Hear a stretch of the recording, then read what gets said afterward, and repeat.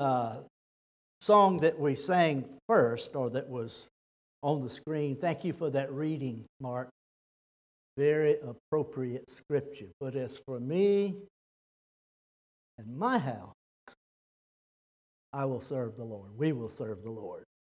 But that song said this: when I sit at your table, I am where I belong.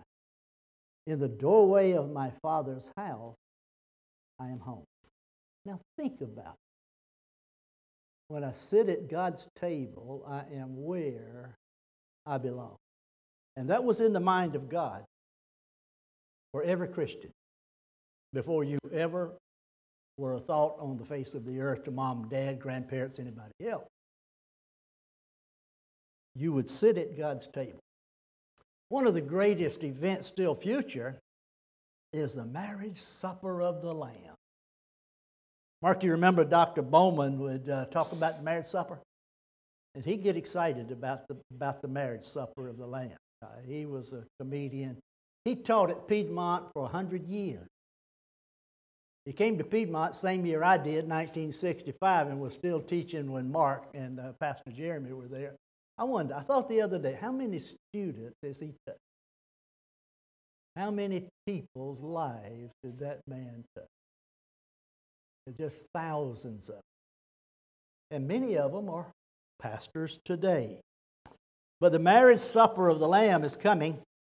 It's not yet. And when we sit at the Lord's table, I thought this thought also: I'm not where I belong. I don't belong at the Lord's table, Lord's supper.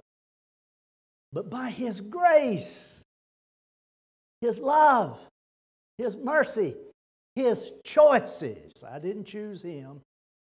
He chose me and enabled me to one day sit at His table. That's a humbling thought to me. Well, I want to bring a message this morning. Actually, it's a continuation from one I preached several weeks back on money, giving. If you've got your outlines, everybody got an outline. You can follow me with the outline. I plan to stick with the outline. But right up top, you see this title.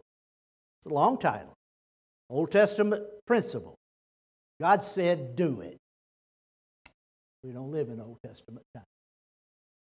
New Testament practice. God said, love me, and you want to do it. Isn't that a 180-degree switch from God said, do it? And now you and I live in the age of grace, church age.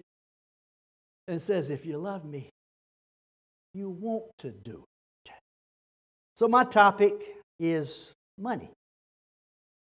The contributions that you make to your local church, Community Baptist Church.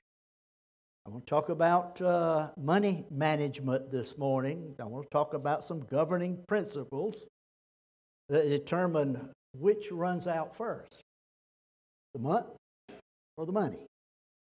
And it's a bad time when the money runs out before the month. That's not God's plan. Now let me say this, the message I'm going to bring.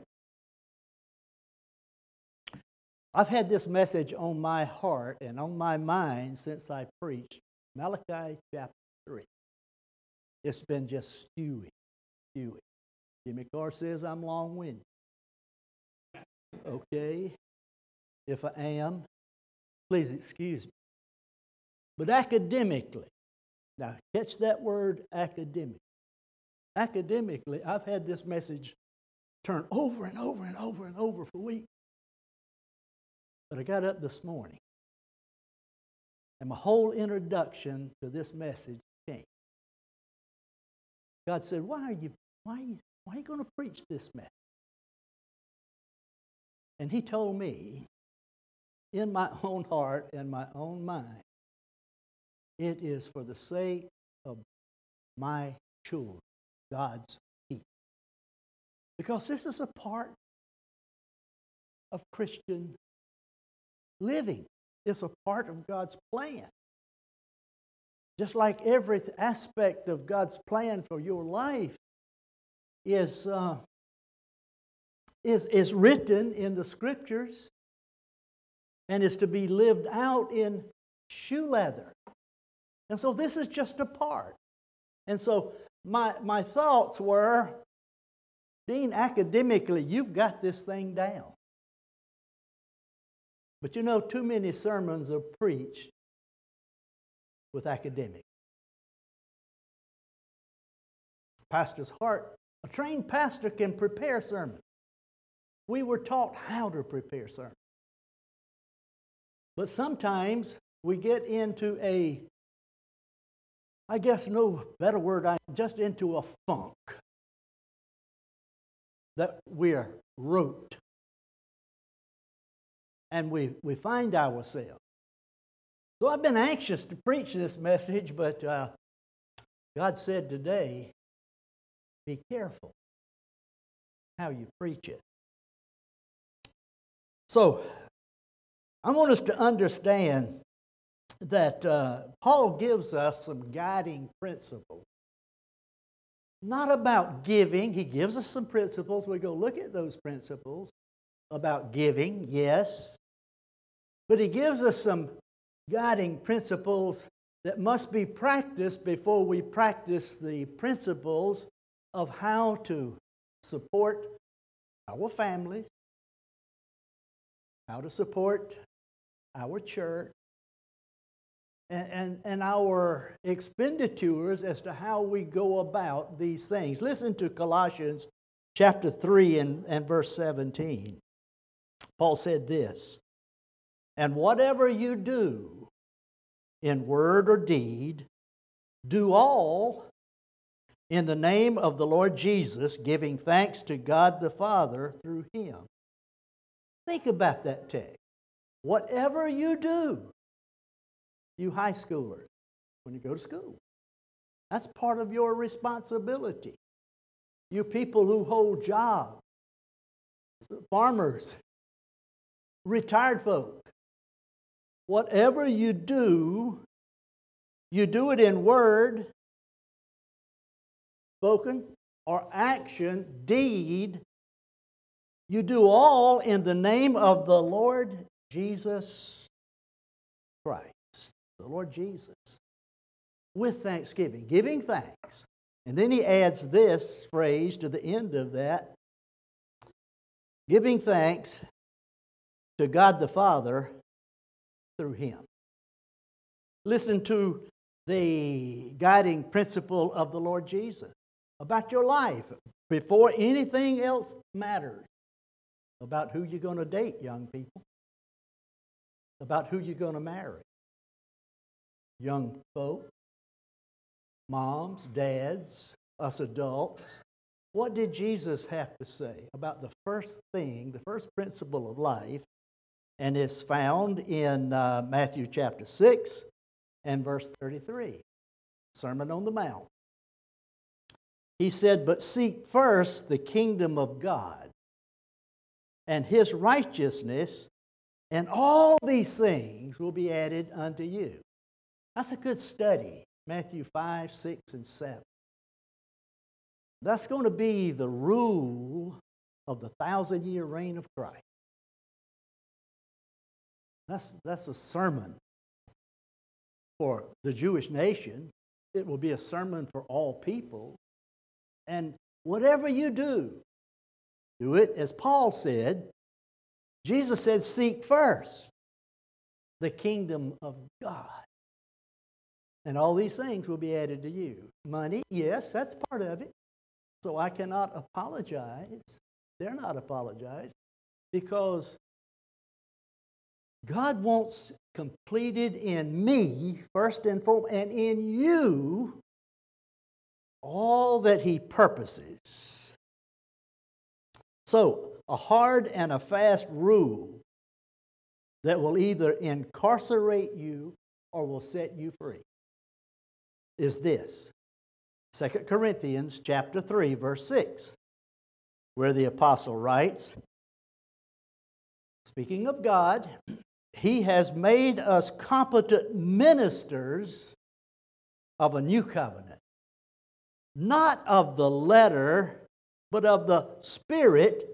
For the letter kills, but the Spirit gives life. That's the NIV rendering of that. Catch that. God has made us competent. You can do it. I can do it. If I don't do it, it's my fault. If you don't do it, it's your fault. What has He made us ministers of? He's made us ministers of a new covenant. We don't live under the old covenant. The old covenant is law. The letter kills, he says. We live under the new covenant. The Spirit gives life. When you accepted Christ as your Savior, something happened to you, happened to me. I didn't even know it. Praise the Lord, I found out about it. The Holy Spirit moved in. And He moved in for a purpose. He moved in to help complete what God had started through Christ Jesus, my salvation. So keep this in mind. The letter killed. Romans chapter 7. Paul says, I was alive until the letter of the law came in, and I found out I was a covetous man, and I died. But thank God, Jesus came in, and I found deliverance. I found freedom.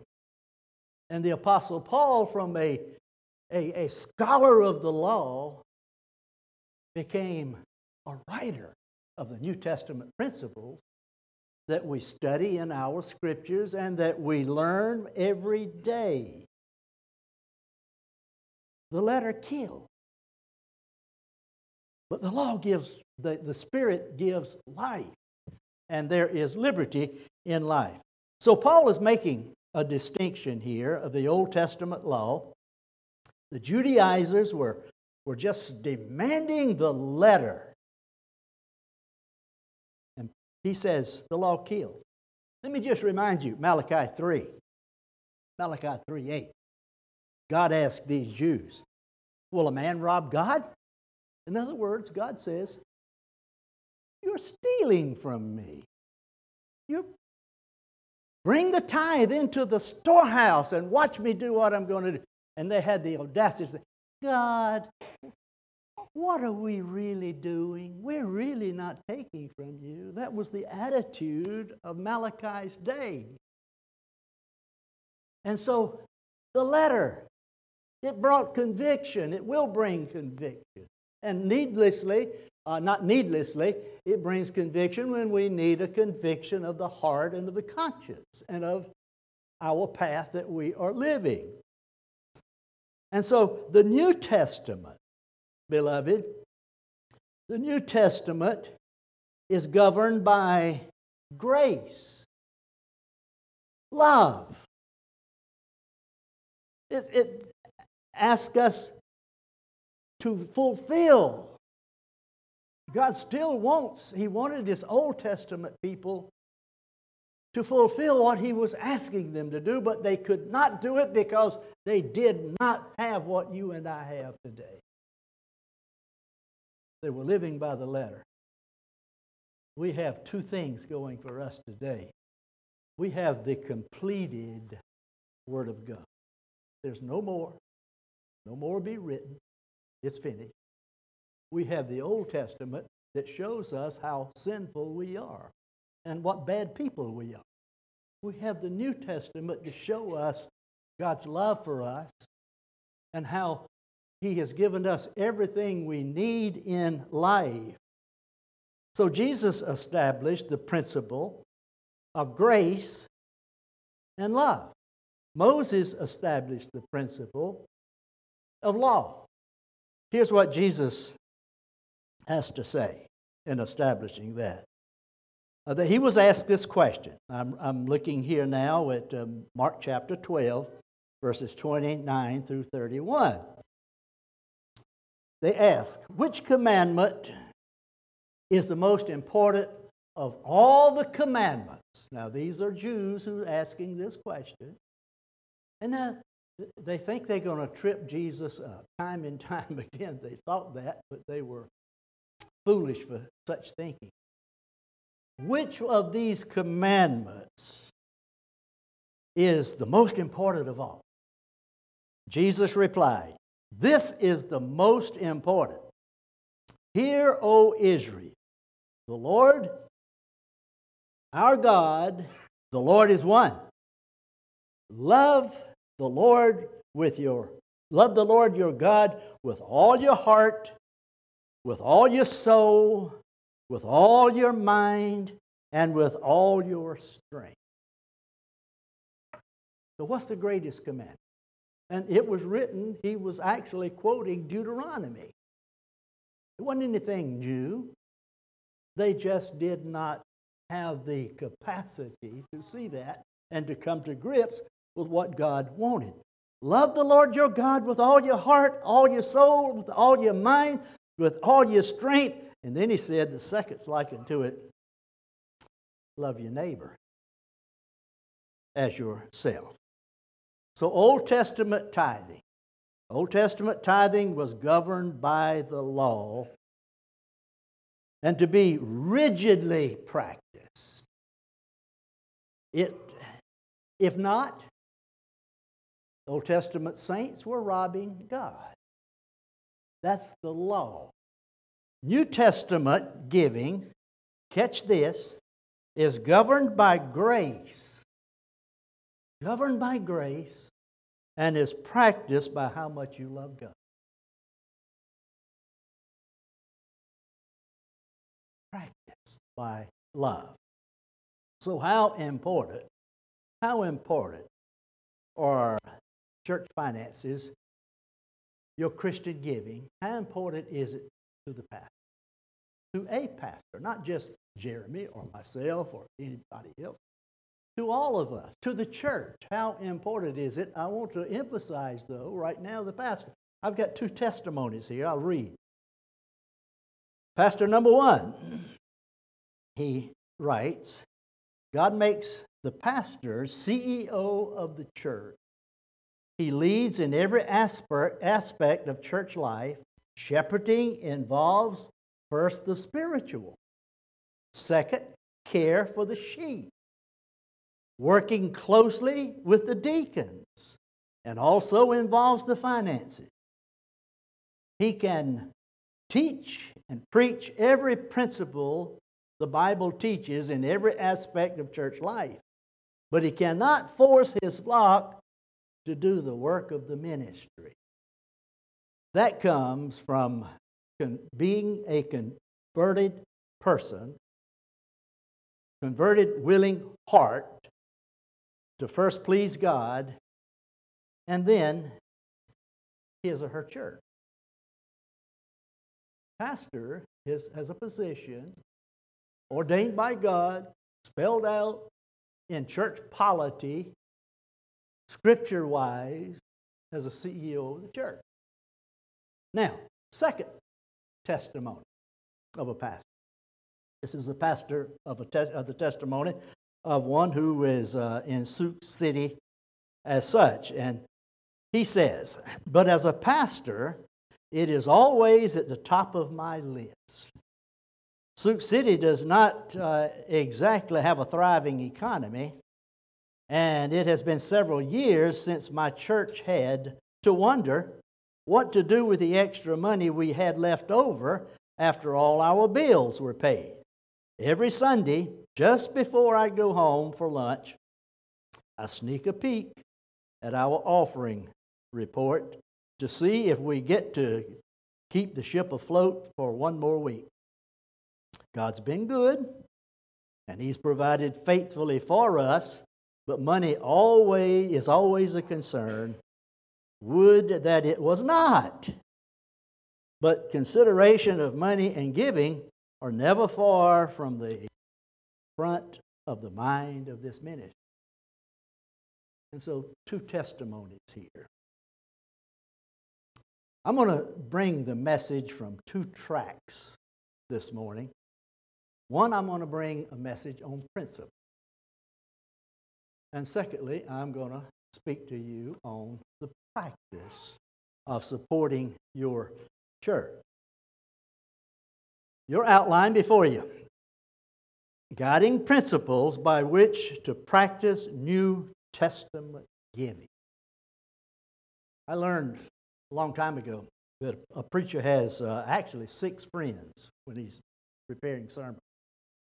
And these friends are these words: when, where, what, why, who, and how. You know, that's a good method for studying Scripture. Ask those questions. You employ those questions.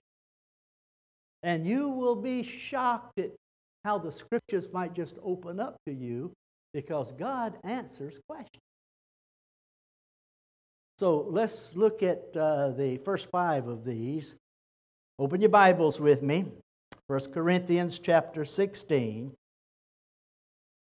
And I'm going to read verses 1 through 4. These are the principles that God has given us in the New Testament to be faithful to Him. Why? Because He has given us abundant grace, and we love Him. Those are the first that we want to look at. 1 Corinthians chapter 16, verses 1 through 4.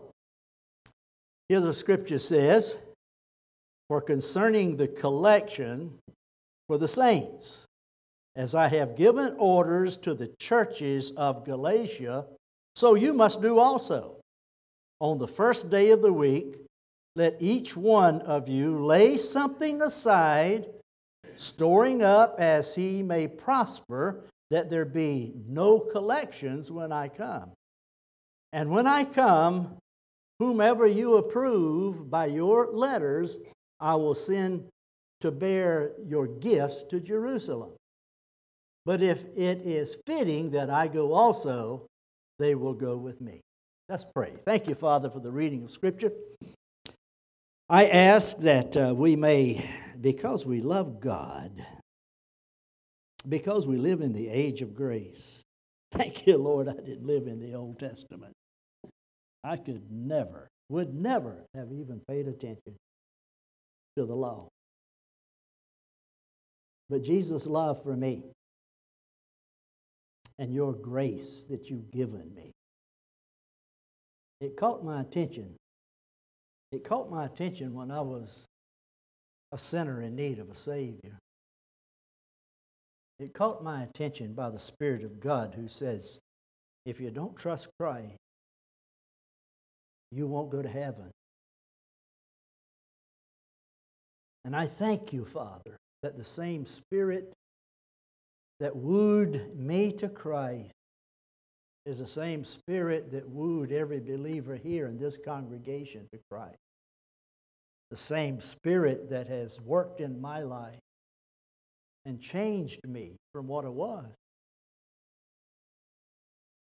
And I'm still not what I ought to be. But by the Word of God, the love of God, and the Spirit of God, I have learned some things.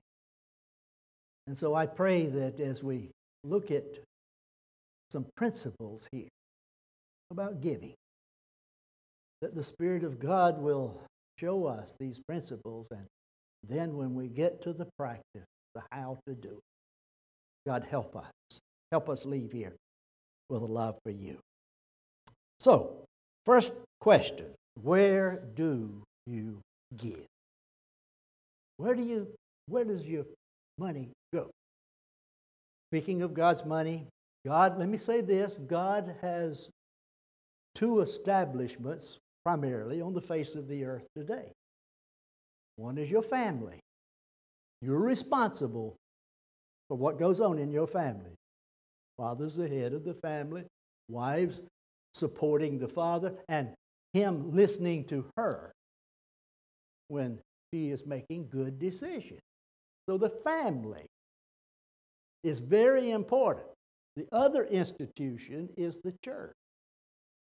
Jesus said, I'll build my church. I will build my church. And it belongs to Him. is His church. So you have responsibility, major responsibility in two areas when it comes to your finances. You make sure, what did Paul write? Help me with this. A man is that will not support his family, will not provide for his family, is worse than an infidel, a non-believer. God's interested in your home. He's interested in your church. And I would trust that you would have the same interest in both areas. So where do you give? You give to the local church. Look what Paul wrote. I have given orders to the churches of Galatia. So you must do also. What were those orders? There was a collection that was being taken. Poverty reigned in Jerusalem. Persecution was rampant. It was not a good day to be a Jew in Jerusalem. And they couldn't get jobs, they didn't have money. And so Paul had a burden for his people, for the people of Jerusalem. He one time had been there as a Pharisee, but no longer. He now had a heart for the believers. And so he says, I've given orders to the churches of Galatia. That would include Thessalonica, Philippi, Philippians, Colossians, the Colossae church, those churches. And so he's giving the same order to the local church in Corinth.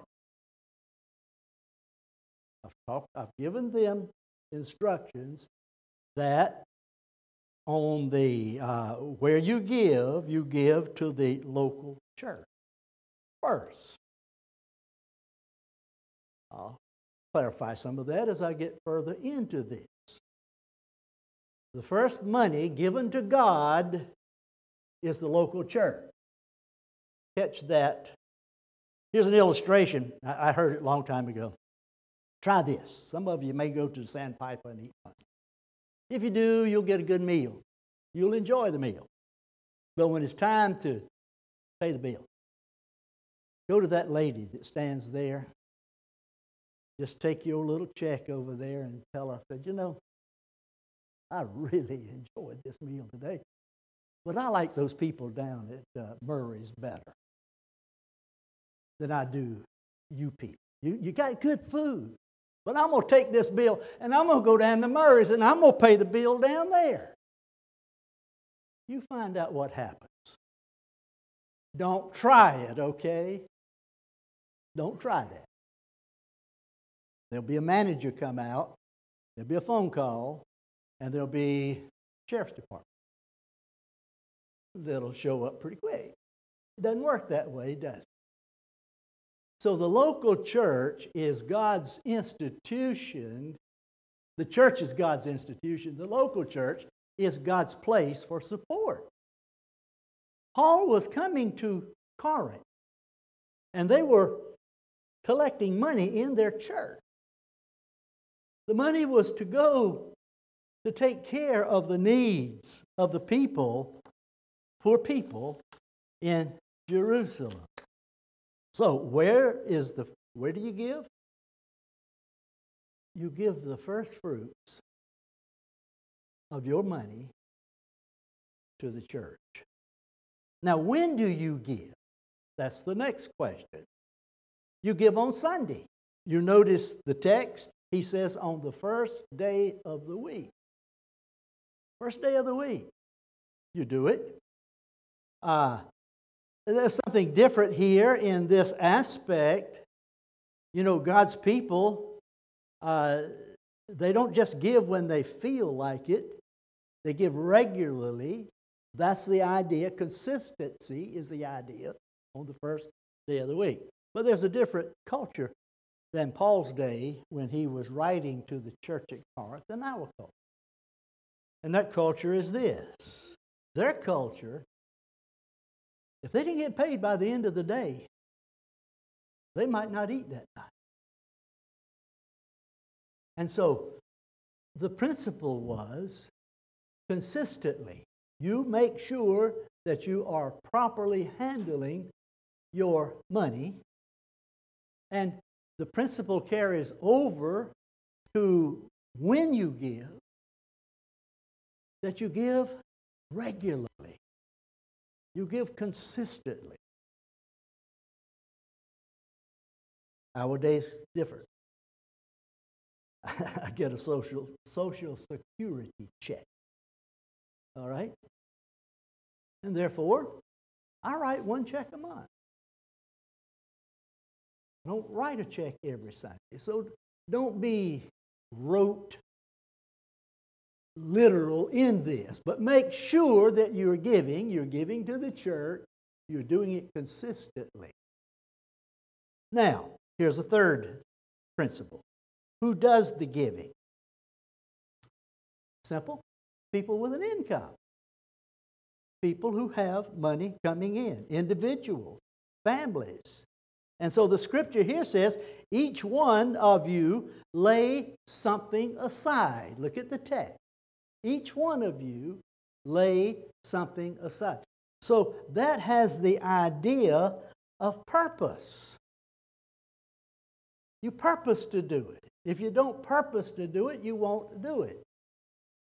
I maintain that this biblical principle is that everyone gives. Everybody. God's love and grace is extended to everyone. You know something I miss? I don't know whether you do or not, but I do. I miss the offering plates being passed through the pew. You know what I like? Why? One reason I miss it, I love to see those little guys sitting next to Daddy, and they're punching him. He gets his ribs bruised every Sunday, and I just love to see him drop a dime or $1. Daddy has to do it. That's good training. That's all right, what we do back there. But I miss the offering plate. Going through, everybody gives. How many of you remember your children sitting next to you? I don't. I don't remember that because I was always in the pulpit. I reckon Bobby had to dig deep when it came to that aspect of it. But whatever it was, they were excited. Here's a note from Barnes Notes.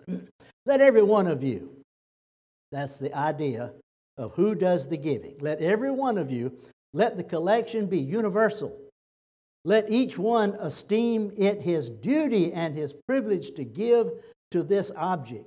It was not to be confined to the rich only, but was duty of the common man as well. The poor, as well as the rich, were expected to contribute according to their ability. So who does the giving? Everybody. Rich, poor. Because what's the driving motive? Love for God. That's the driving motive. It's not the pastor of the church, nor the deacons of the church, nor the Sunday school teachers, nor none of the principles of the church. It's for the love of God that we can give. And I'll come back to this in a little while. Now, what do you give? That's a good question. What do you give? Okay, here comes tithing now. No, it's not. The Bible nowhere talks about tithing in the New Testament it mentions tithing in the Gospels. Book of Hebrews uses the word, but as far as a practice, it does not use that word. Because in your mind, what is tithing? 10. But it's a good place to start, and I'll come back to that in a moment. It depends. You give according to how God has prospered you. You give from principle and not merely under the impulse or the duress of feeling. Here's what the Scripture says. Storing up as he may prosper. Storing up as you may prosper. as God has prospered you. No required amount or percentages are given, spoken of in the New Testament. All giving is to be discretionary and by free will. Jesus said in Luke chapter 6, verse 38, He said, "Give, and it will be given to you. Good measure, pressed down, shaken together, and running over will be put into your bosom. For with the same measure that you use, it will be measured back to you." So you give as God has prospered you. Now, what's the last? Why do you give? And that's where I've been in some of this throughout. You give that there be no collection when I come. Paul said, "I'm coming by you folk at Corinth, and I can be pretty snappy if I'm necessary. When you said you were going to do this," talking to the Christians at Corinth, "therefore when I come, let it be finished, let it be done." To share the load, that's why we give. We share the load of mutual love, first of all. Love for God, love for His church. So it's a mutual load that every one of us has when it comes to the principle of giving. Now, let's move to the governing practices by which Christians regulate New Testament giving. How is it regulated? Well, this is the answer to the number 6 question, how? So I've taken 1 Corinthians 16 and I've laid the principles out that Paul is speaking of here. Now we see the practice, if you go forward a few pages, in chapters 8 and 9, and I don't have time to go into all of those principles that we find here, but we find the how-to right here, and I'm going to be as brief as I can. If you're over in chapter 8, I'm going to begin reading here with verse 1. The example of the early church. We follow their example. And so Scripture says, "Moreover, brethren, we make known to you the grace of God." See that? We make known to you the grace of God bestowed on the churches of Macedonia, that in great trial of affliction they were persecuted. The abundance of their joy, they did it with joy, and their deep poverty abounded in the riches of their liberality. They were poor people in these churches that Paul is writing to. He says, verse 3, "I bear witness," now catch this, "according to their ability." Did you put that back in the principle? As they were prospered. He says, according to their ability, yes, and beyond their ability, they were freely willing. In other words, it was something they wanted to do. These are the poor New Testament saints. They wanted to do it. Verse 4, imploring. Catch that word. They were going to be disappointed if they weren't able to contribute. Wow. Think about that. Imploring us with much urgency that we would receive the gift and the fellowship of the ministering to the saints. Catch that. They were not wasting money. They were not frivolous. They were giving to the saints. And by the way, sometimes be careful who you give money to. You catch a guy coming out of the grocery store and says, "I need some money to buy my children some food." will turn him around, walk in with him, and say, let's go grocery shopping.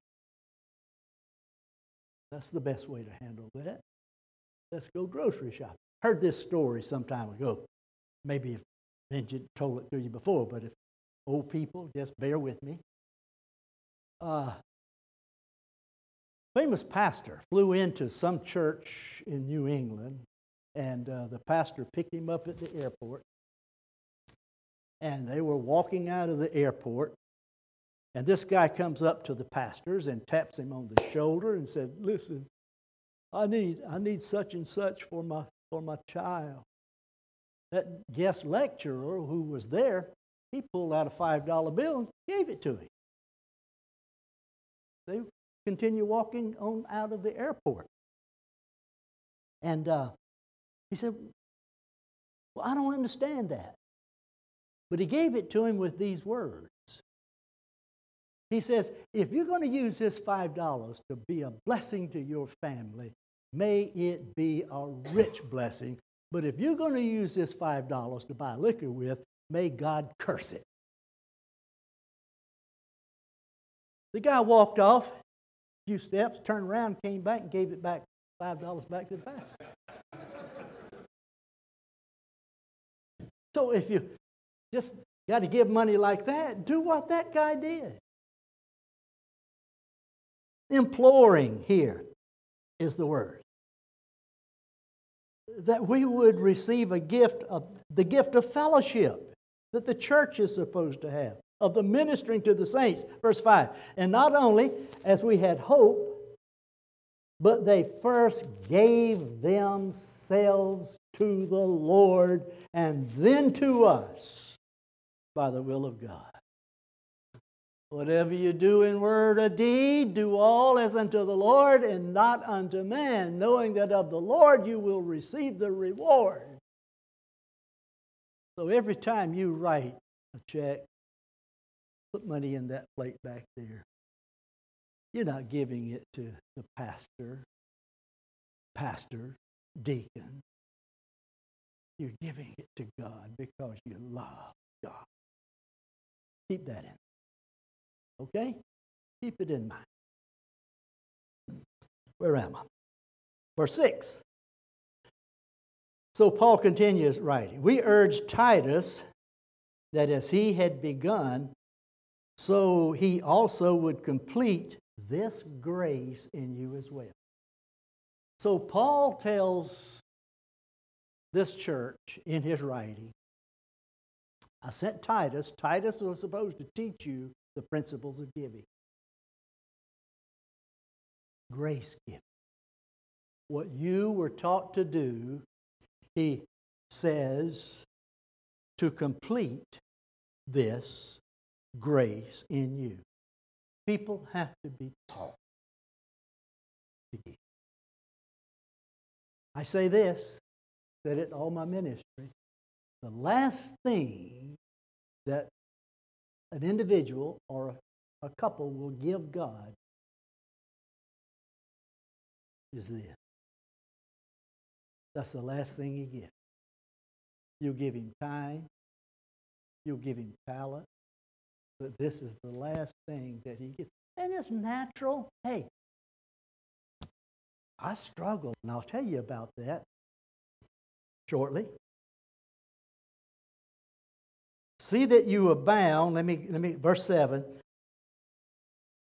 But as you abound in everything, they abounded in faith, their preaching was good speech, they had knowledge, in all diligence, their hands were busy about the Lord's work, and in your love for us, the admonition is, see that you abound in this grace also. The word abound. Study it sometime. Abound in this grace of giving. See that you abound in this also. Verse 8. Now here, Paul says, I'm not speaking by commandment. And I'm not speaking by commandment.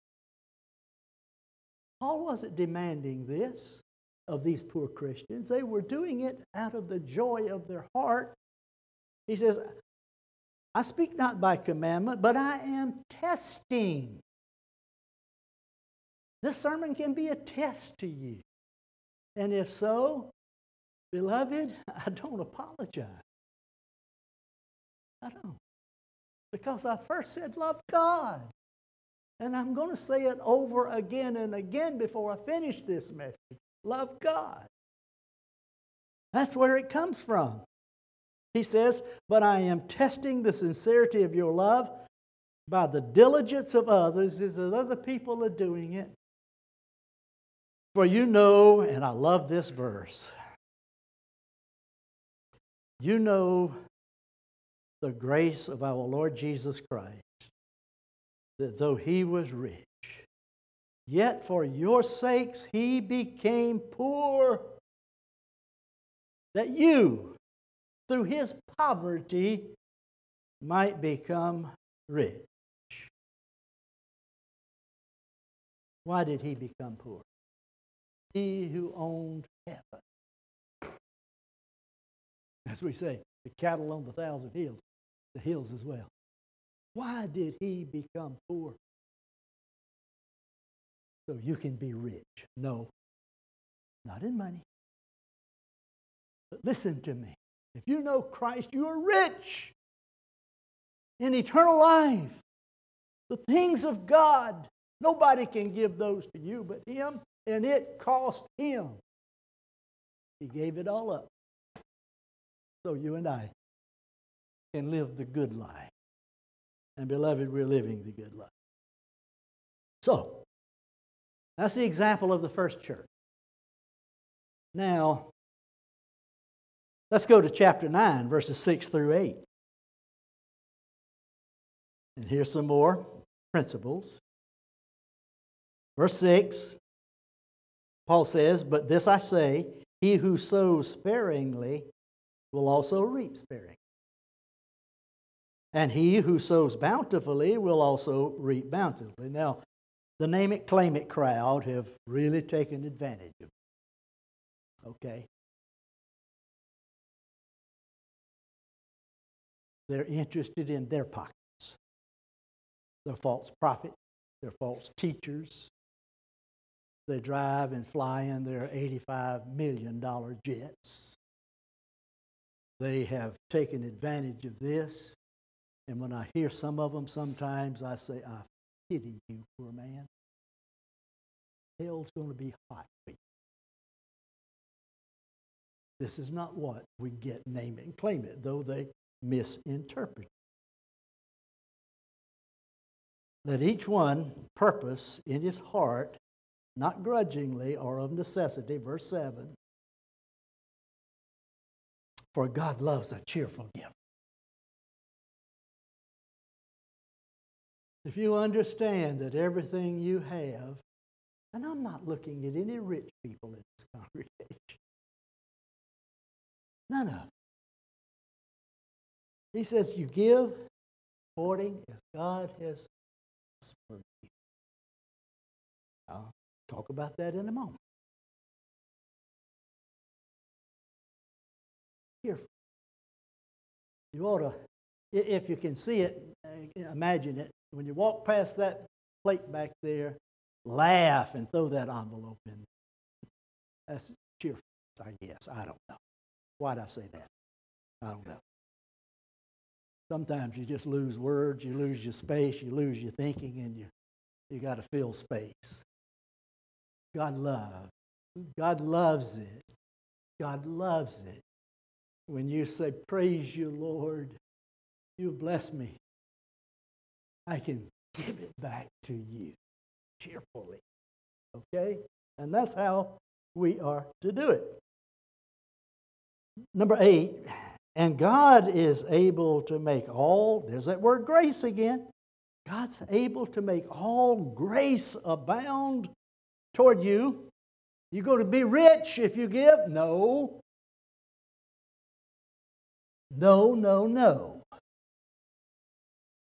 You're going to give proportionately as God has given to you, with a brain in your head that what you have is yours to begin with, and I'm still going to go to that in a moment.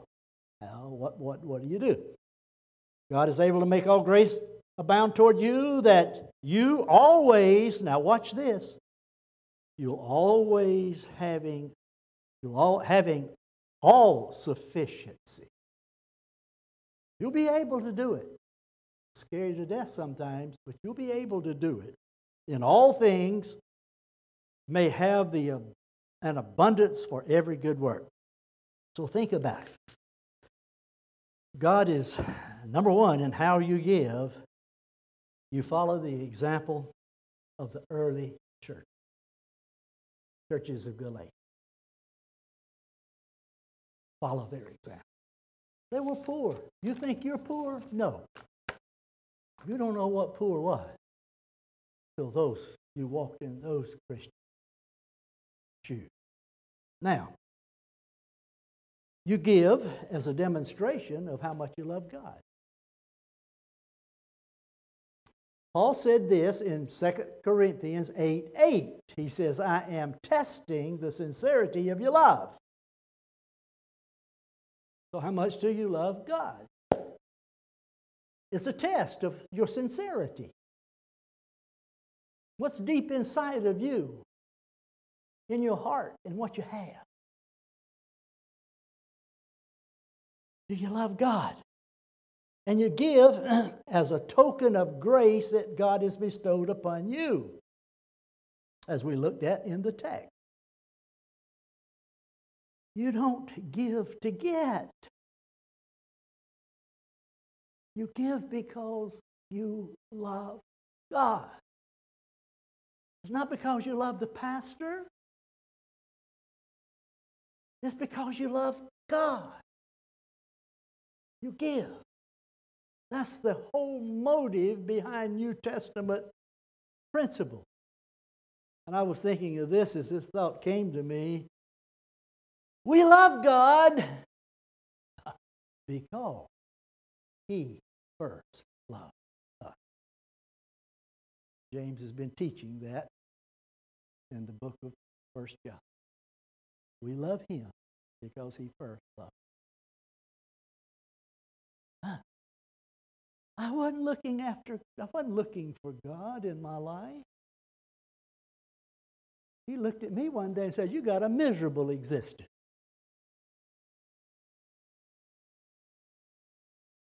Your conscience bothers you all the time. You do what you know you shouldn't do, your conscience tells you not to do.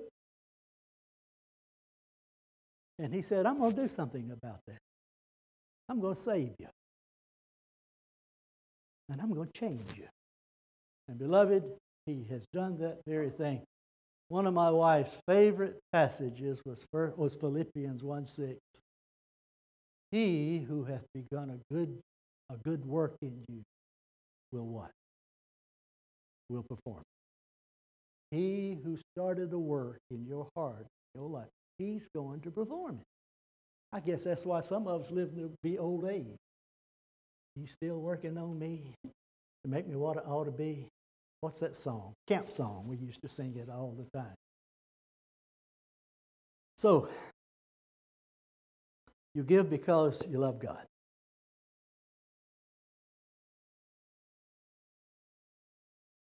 I learned only to give after I'd given my life to Christ. Surrendered for the ministry. I was first until then. I've told you before. I took a wife and 2 children and brought 3 out of Piedmont. Wife and 2 children. I was on a 5-year program, 164 semesters that we had to complete to get the THB. They've changed all that since then. I fell in love with the Lord in a new church plant in Blackville, South Carolina. We met in a house, an old house. I went into that house, started at the top and toward chimney, all the way out down to the floor, just so we could make it square looking. I fell in love with the Lord. I started giving what I should be giving.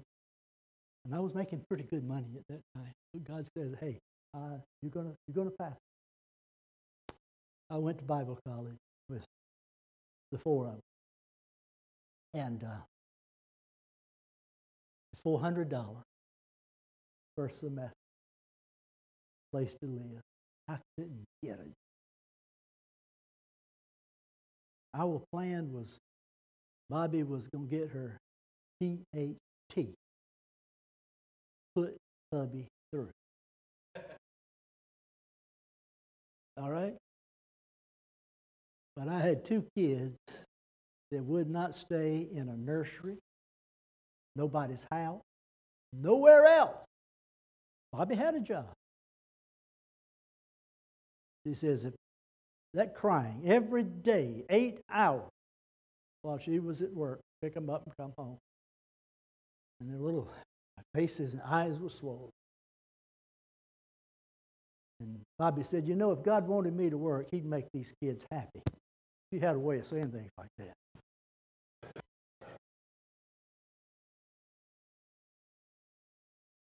So she worked about 2 weeks and quit. That put us depending on God. I couldn't get a job that first. McLean Trucking Company was the good job, hustling freight. Found out they were hiring. I went out. They were going to hire 12 men, part-timers, not full-time, part-time. And went through the spiel, the interview. I don't know how many men were there, probably 25 or 30. All of us students, either Wake Forest or Piedmont or other schools. And Red Sapp said he named the 12 that he was going to hire. And he didn't call me. Everybody left. I stayed. And I went to Red Sapp and I said, Red, I got to have a job or I'm going home. I can't continue in school. He said, you be here tonight at 11 o'clock. I went to work that night for the next 4.5 years.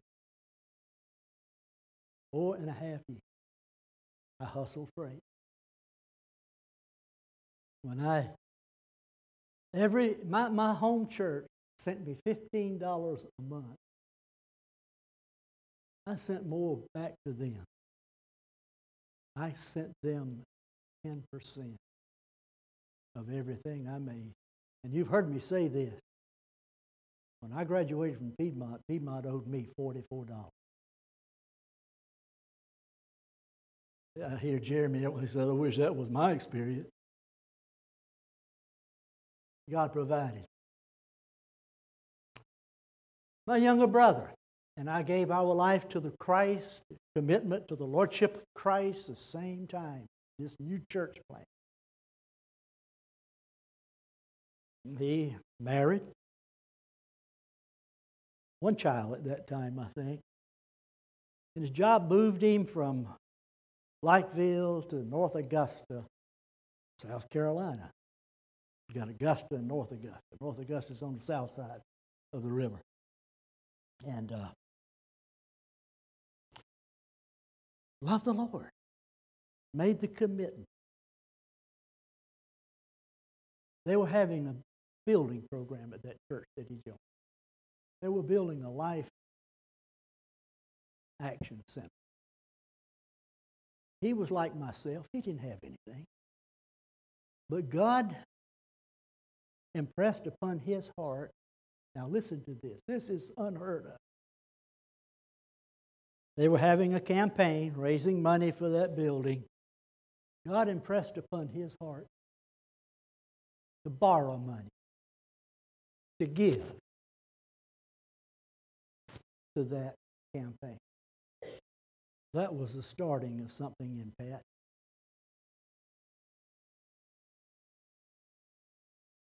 He went into his own business. Very successful business. He has the gift of giving. I have the gift of breaking. I have to buy something new that I borrowed from somebody. Quickly on this part of the story. He felt God called him to preach it one time. And I just kind of backed up and snickered. I said, let me see you give now like you used to.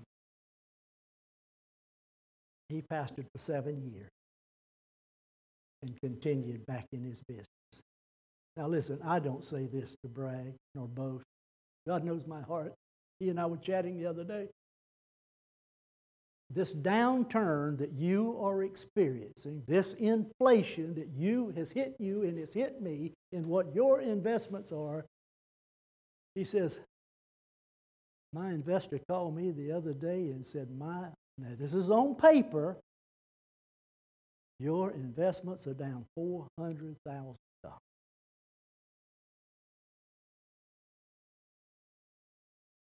That means there's something up top that's still there. I don't know what it were. But he learned to give. And he told me, he said, that was the best lesson I ever learned, was I was burdened for that building, and I borrowed money. I learned then that God's work is so important. So in conclusion, you like that word, we're not Old Testament people. We're New Testament people. Old Testament tithing was demanded or you were robbing God. New Testament giving is generated by grace, governed by your love for God, with a promise, Philippians 4:19. But my God shall supply all of your need according to His glory in Christ Jesus. Let me say that again. And say He's going to take care of you won't. But my God will supply all your needs. Maybe your wants are bigger than your needs, and that's a spiritual thing too. He'll supply all of your needs according to His riches in glory by Christ Jesus. I said I'd come back to it. Let me come back now. Everybody gives, and everybody has a starting. No problem in the Old Testament. And by the way, Old Testament tithing equaled 23%. They had to do it 3 times a year. And they gave animals, crops, and that kind of thing. But here's a principle that I learned, and it works for me. I'm not telling you to do it, but I like the 10-10-80 principle. That's just a starting point. That's for me. 10% to God. 10% to me. God wants me and you to take care of ourselves. He doesn't want us beggars on the street when we're old. 10% invest. Invest 10% of your income for yourself. If you got a 401k, involve in it. Not find John Coulter. He'll be glad to talk to you, okay, and help you out. Pay God, pay yourself. And believe me, I'm glad I did. At the age of 41. My brother's investments was $400,000. Mine was only $15,000 on paper. And that doesn't mean there's a lot at the top. There's not much there. But I believe God wants us to use our head. 10, 10, 80. Buy your house. Have good transportation. Put good groceries on the table. Keep those young'uns clothed. And that's a hard thing to do. Keep them clothed. And let me go back. Love God first, okay? Love God first. So, everybody can participate. One more text, and that's Mark chapter 12. I won't read it. Jesus was observing something. He was watching. They were putting money in the box. And these long-robed Pharisees, they came by and they said, riches! They put money in the box. Here comes this poor little widow. She drops in 2 copper coins. 2 copper coins. And Jesus said, looked at his disciples and said, she gave more. She gave more than anybody gave in that day. Gave all she had. So I see this as a principle everybody can give. Everybody. I'm asking for a commitment. It's on your outline. Commitment is love God completely and give your life fully over to the Lordship of Christ, who forgave you your sins, redeemed you, and He's waiting on you to get to heaven. You know, I get emotional at times when I think about my wife. I'm going to make a statement. I hope you understand it. I think about it every day of my life. Question is, would I have her back in perfect health? Would I have her back in perfect health? My answer is no. Why would I want her to have to leave Jesus' feet and come back to this sinner? I'm going there. It would be selfish of me. I want her back. So you love God. Number 2, you pray. I'm asking you to pray. You pray earnestly for yourself. Pray for this ministry. Pray for the pastor. Pray for the people as to what God would have you to do in contributing to the life and the outreach of this church. And if you can only give 3%, and that's what God's satisfied with, give 3%. You hear me? If that's all, but make sure that's all you can give. God will honor that. And number 3, support the church with the first gift. I like being able to give to missions. I like being able to give to building projects. I'm so excited about what they're doing at Springs of Life Camp right now. It thrills my soul, and I'm glad to be a part of it. But my first giving is here at the church. And I promise you, you will never, ever regret it. Not for 1 minute. We're going to sing 446. Tammy, if you just want to come, it's a chorus. We're going to sing it through twice. Randall's going to lead us. And then I'm going to pray. Think about what I have preached while you're singing this. Think about the commitment I'm asking you to make as we sing. 446.